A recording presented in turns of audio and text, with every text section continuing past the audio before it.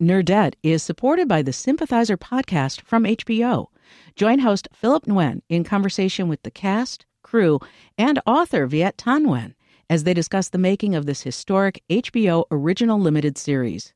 Stream new episodes of HBO's The Sympathizer Sundays exclusively on Max, and listen to the Sympathizer podcast wherever you listen to podcasts.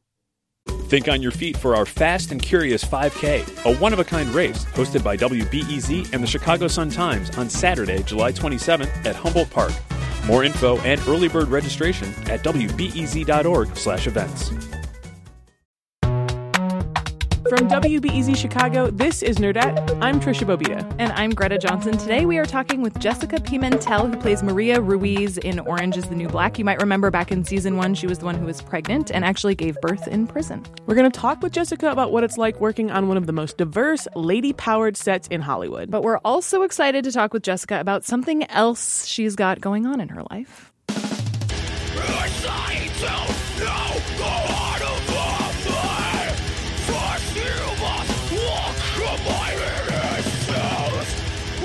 So to be clear, that is Jessica singing, right? That is Jessica Pimentel of Orange is the New Black. She is an actress by day, death metal frontwoman by night.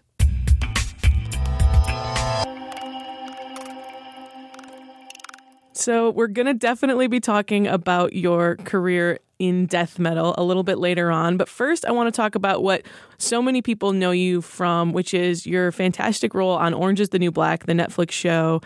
I've heard that you were a little hesitant when you were first auditioning to play this role. Is that right? Yeah, absolutely. I had been an actress for a while, and I had been on a string of callbacks for this other show that was going on. They'd call me back and call me back and call me back on this other show.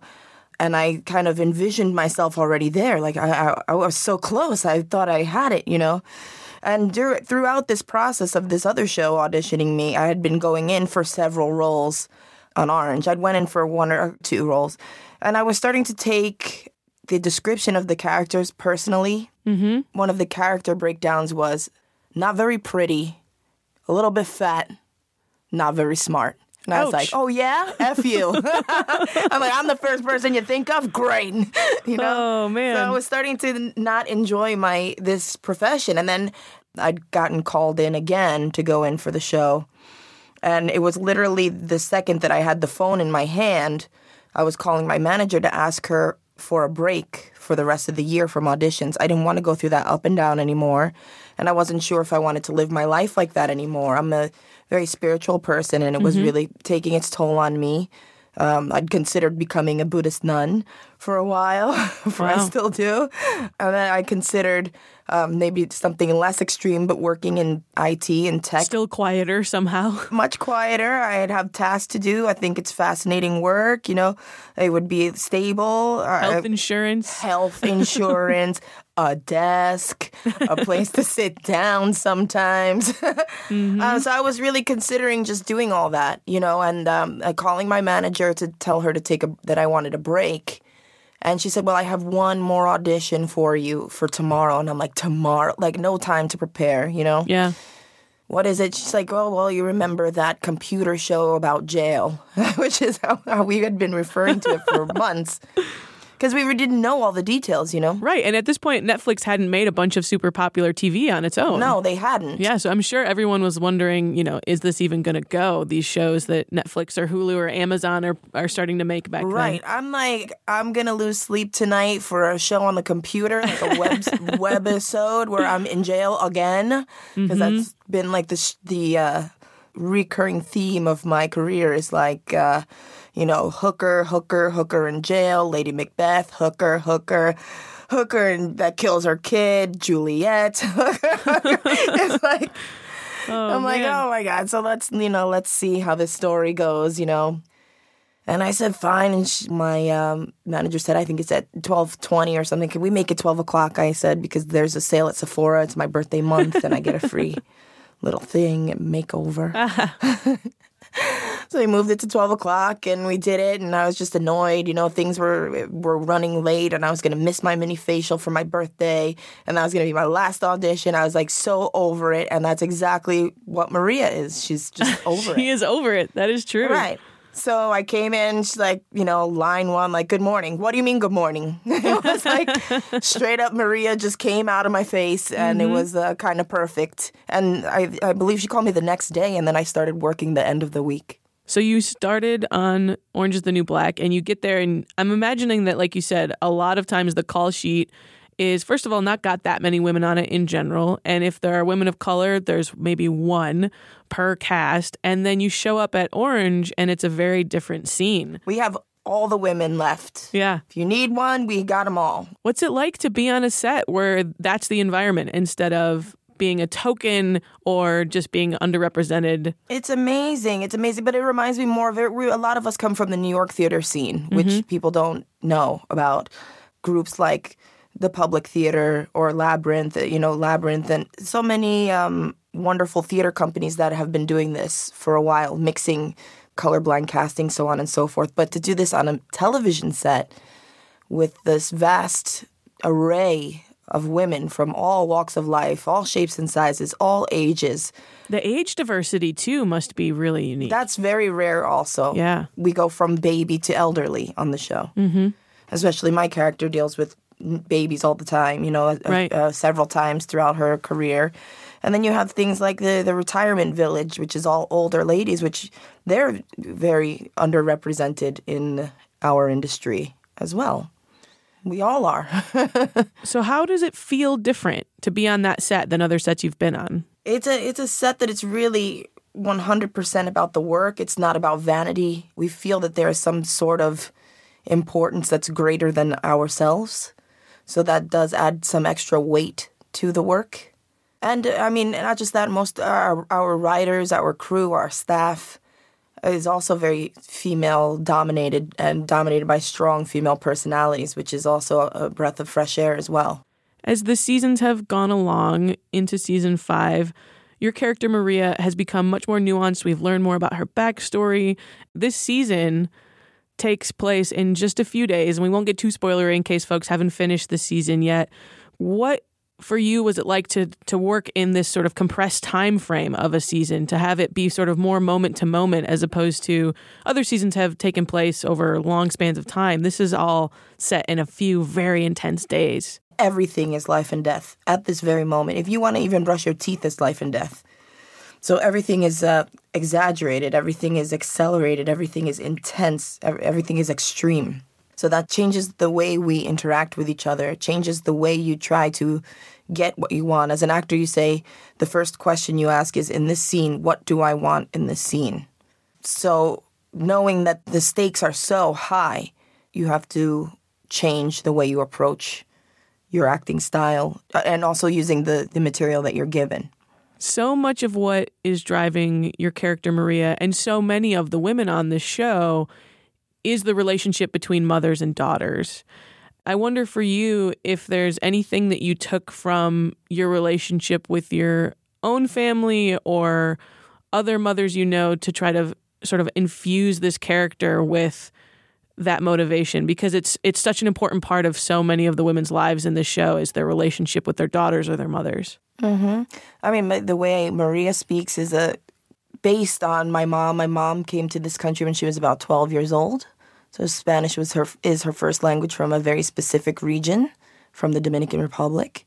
Then came to the United States, and she was around Puerto Ricans and Colombians and Mexicans. So then you're around that new accent, Spanish accent, and then you're learning English, but you're learning it in Brooklyn. So Brooklyn has its own unique accent as well. So my mom, when you speak to her, she kind of goes back and forth depending on who she's speaking with or what she's talking about, who she's talking about. She'll go back and forth between Spanish and English. She'll go back and forth between accents. Some days she sounds like she just got here yesterday. The other day she sounds like the Queen of England. I don't know. But Maria does that a lot. Yeah. Just little nuances. Like if I'm out in Brooklyn and I'm hanging out with my friends and somebody like Paulie walks by, then all of a sudden I start talking like this, Because it's just how we grew up, So Maria goes back and forth between this New York, Dominican, Washington Heights, and a little bit of Mexican because of her boyfriend has that Tex-Mex Southern accent a bit. As far as mother and daughters are concerned, if I take an example of me and my mom, when I was a young child, I had this chair that I used to like to lean back on. My mom said, don't lean on it, don't lean back, don't lean back. And eventually one day I leaned back too far, split my head open. Ooh. Yeah, and my mom and the next door neighbor was trying to call an ambulance or I can drive you. And she said no. And she just grabbed me bloody and ran to the hospital, about 4 blocks to the hospital. She knew that there was no car faster. Wow, she ran on foot. Yeah, she ran on foot to the hospital because she knew that was going to be the fastest way. By the time an ambulance gets here, by the time this guy finds his car, she'll already be there. So sometimes a mom will do something that's completely illogical, but at the end of the day, she's right. And it seems the most dangerous thing to do, but if your child is in danger, you do whatever it takes. That feels like something Maria would have in mind at the end of this last season of Orange. Mm-hmm. Netflix and the showrunner have said that there'll be at least 2 more seasons, right? That there'll be a 6 and a 7. Mm-hmm. Without maybe too many spoilers that I'm sure you couldn't give us, do you feel like Maria is going to have an interesting season 6?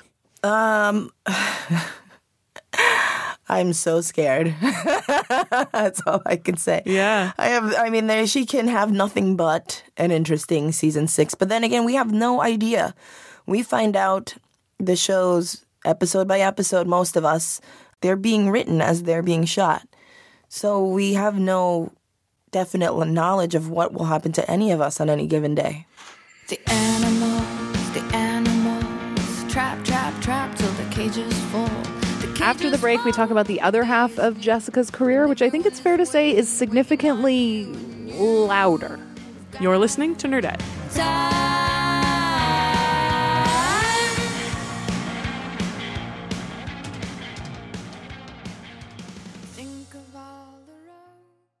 Nerdette is supported by the Sympathizer podcast from HBO.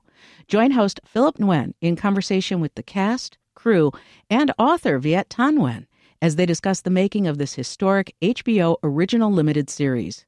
Stream new episodes of HBO's The Sympathizer Sundays exclusively on Max, and listen to the Sympathizer podcast wherever you listen to podcasts. Think on your feet for our Fast and Curious 5K, a one-of-a-kind race hosted by WBEZ and the Chicago Sun-Times on Saturday, July 27th at Humboldt Park. More info and early bird registration at wbez.org/events.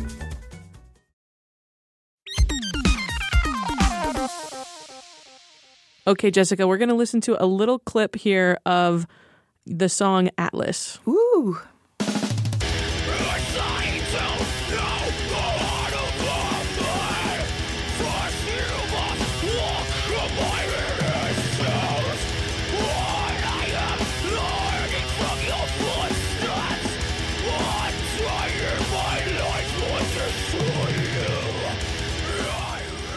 So this is another dimension of your career. One that people might be surprised to know is that you are a front woman in a death metal band. Tell us about your band. My band is Alekeen's Gun from Brooklyn, New York. I met this guy, Jeff Martinez, who I now call my brother Jeff.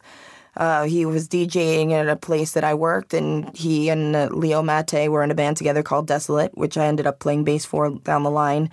They were doing this new project, and they needed a front woman and bass player or whatever, and approached me. They said, I heard you can sing, and they gave me the material. I loved it.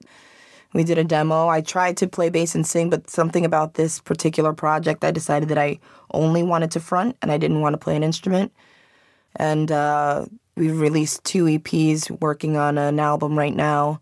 Basically, all of our lyrics revolve around Tibetan Buddhist studies, philosophy, and some personal experience. They're about meditation. They're about transcendence. They're about overcoming obstacles of life. It's such a fascinating combination. I think when people maybe aren't very familiar with death metal or Buddhism, they would peg them as pretty far away from each other in terms of volume, in terms of themes. But for you, they're really tied together. How did those 2 things first come together for you? Well, I had been part of a New York hardcore scene, so hardcore music, and there was a wave called Krishna consciousness that was kind of a popular theme in a lot of hardcore bands. So that kind of exposed me to the Eastern religions. And I started studying Taoism, and I felt a really good connection with that. But once I got introduced to Buddhism, I felt the closest connection. And for the first time, everything kind of made beautiful, perfect sense to me. Everything was completely logical. Everything was completely sound. Every way I examined it, it spoke to me, made sense. People just assume that Buddhists are these hippy-dippy kind of weirdo, hey man, super chill all the time people. But I mean, it's a medicine. It's the medicine for your disease, whether the disease is anger or sadness, loneliness, suffering of any kind. But in order to fix the disease, you have to get into the root of the disease. And through meditation, you examine yourself, you examine your mind. You go into the depths of what is making you angry, what is making you depressed, what is making you unfulfilled. And in order to get to that root, you have to dig in the darkest, dirtiest water. Yeah. You have to go into the dark places of yourself and be completely honest and find the root of the cause, the seed, so to speak, and destroy it. And that's not easy to do. And a lot of times we like to point fingers at other people. That person did this to me. That person is a bad person because the way that I feel. That person, but that person is you. If you have any experience and it makes you feel any emotion, it comes from your side. The emotion comes from your side. That feels like a similar thing to something that my dad always said, which he wasn't a particularly religious man, but he always would tell us to consider the source. Take a breath, take a minute, think about why somebody else did what they did before you react. That feels like maybe a little bit of what's happening there. Is that? Always. Yeah. Absolutely. Yeah, and you're thankful for the people that hurt you because it's through this pain that you're turning the pain into the path. And the pain that you've gotten from them is a reflection of your mind. So you start to change your mind, and then you won't feel that pain anymore. When someone cuts ahead of you, you say, oh, I'm sorry, go right ahead. And you won't even think twice. You've put a lot of work into becoming a very talented, classically trained musician. And I wonder what, from your years of playing music in that genre, you brought to the music you make now. What do they have in common? Well, it requires intense discipline to be a classical anything.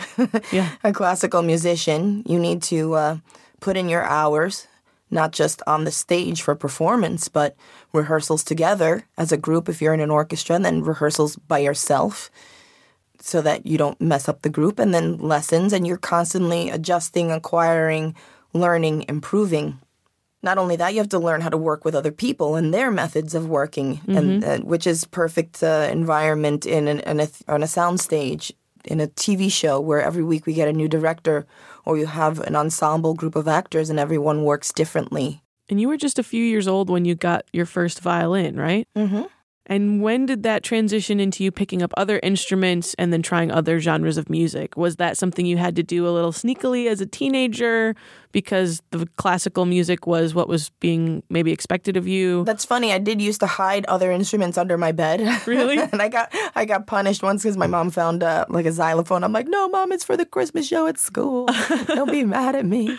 Wow. Yeah. So a xylophone. I get punished for hiding instruments. It's pretty funny. What other instruments were under there? I guess they'd have to be pretty flat ones. Yeah, there's like clarinets and, little xylophone, anything flat. You scandalous child, you, with a clarinet. The guitar and all that stuff came when I wanted to start playing when I started listening to kind of heavy metal music. I just loved the power of it, the intensity of it. It's kind of how I felt playing classical music, because classical music is powerful and intense. There are pieces that are just as heavy, if not heavier, than any heavy metal song I've ever heard. Who introduced you to heavy metal? If it wasn't from your mom, it sounds like. I mean, it was kind of a natural progression. I had the radio on, and you have top 40 radio, and then you hear things that are a little heavier in air quotes, like Bon Jovi or something like that. And you say, what's that? And then one day you mess up and you turn the dial a little bit and you turn to classic rock station. Then you hear Jimi Hendrix and you hear The Doors and you hear Black Sabbath. And then it goes on and on, Joan Jett. And then Joan Jett had an album called Blacklist where she did a bunch of covers from the Kinks. And then I started looking at that and that and that and that. It's like a spiral down. But one day my friend handed me an album and said, I think you'd really like this since you like violins. And it was King Diamond Conspiracy. And King Diamond is Swedish, Danish band. When I first put it on, it started with these beautiful cellos and strings, and it was so gorgeous and lovely. And he starts singing in this haunting operatic voice. It wasn't this scary death metal voice or screaming like a lot of people think. It was just beautiful operatic voice. But the subject matter was terrifying. It was hard. I mean, I think I was 12 years old. I couldn't go near my closet for like 2 weeks. I was so scared of this story. Wow. It's like this mom that kills her daughter and the grandma, and there's ghosts, and every night you have to have tea with them. And it was mind-blowing, that this story was so detailed and intricate and scary, and it actually frightened me. And then you had Andy LaRocque on guitar, who was playing these beautiful Bach-esque solos, but then you have dive bombs in the middle and distortion in the middle, things that you can't do with a traditional classical acoustic instrument.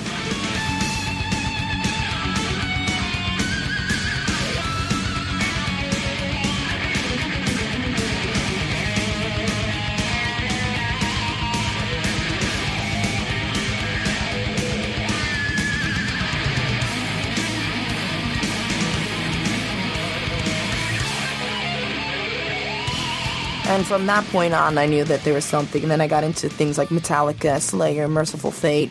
But also not so heavy as well, like The Police and PJ Harvey, Bad Brains. All of that stuff kind of just evolved together. So who gave you the nickname The Crusher? That comes from one of my old bands, Everybody Gets Hurt. We all had a superhero name, and mine was The Crusher is actually a shortening of my original superhero name is Captain Boy Crusher. Captain Boy Crusher? Captain Boy Crusher. If any guy tried to approach me, my older brother, brother by choice, would say, "Oh, don't even try. She will crush you." Because it's a very male-dominated musical genre. So a lot of times I felt that if I did anything, I had to go above and beyond to get a little recognition from people that were much lesser than, so to speak, playing-wise or anything-wise. Yeah. So I always set my sights to crush. I wasn't just going to do it. I was going to crush it. Coming up, homework from Jessica Pimentel that will help you get into death metal and live a better life.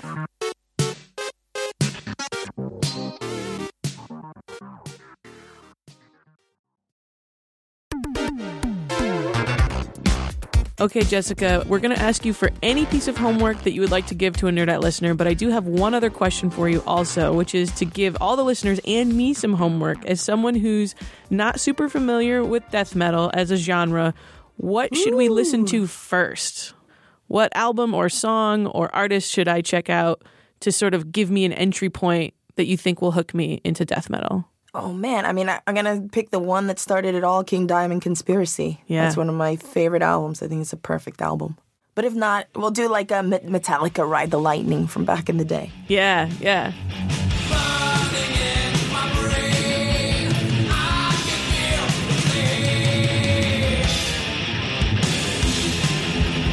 And what other homework would you like to give to a Nerdette listener? So there's a really simple one that I feel is really good for these dark times, and it's called the practice of giving and taking. It doesn't require anything crazy. It's not, super difficult.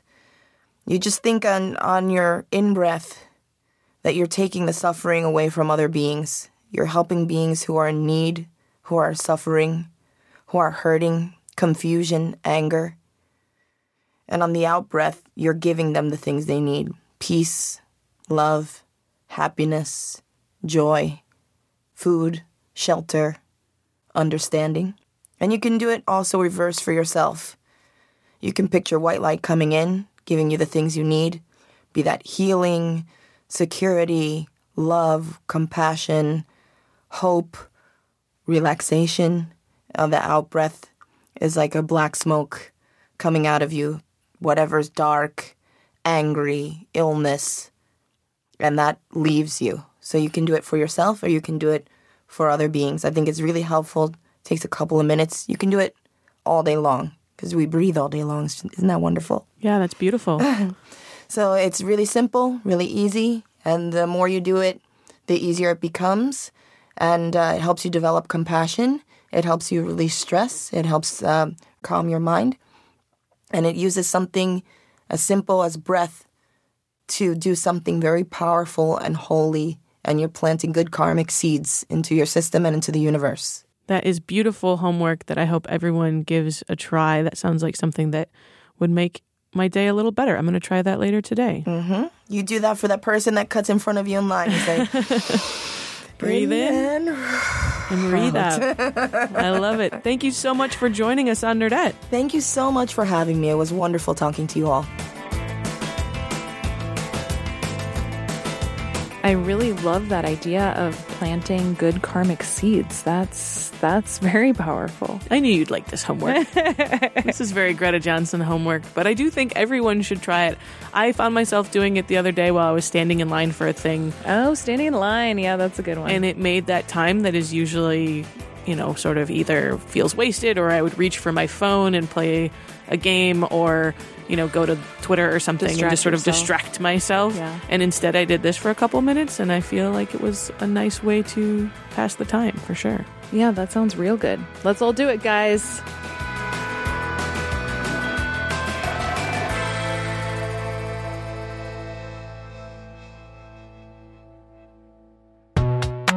This show is produced by us, Trisha Bobita and Greta Johnson, with Candice Mattel. Our executive producer is Joel Meyer, and our intern is B. Aldrich. Subscribe to us on Apple Podcasts, follow us on NPR One, or listen in the WBEZ app. It's also very helpful if you go on to Apple Podcasts and leave us a nice review like the lovely AgFox00 and Terry L. Sell did. Thank you very much, both of you. You can find us on Twitter, Instagram, Facebook. We are at Nerdette Podcast. Our theme music is by Poddington Bear. Do your homework. Do your homework. Nerdette is supported by the Sympathizer podcast from HBO. Join host Philip Nguyen in conversation with the cast, crew, and author Viet Thanh Nguyen as they discuss the making of this historic HBO original limited series. Stream new episodes of HBO's The Sympathizer Sundays exclusively on Max, and listen to the Sympathizer podcast wherever you listen to podcasts.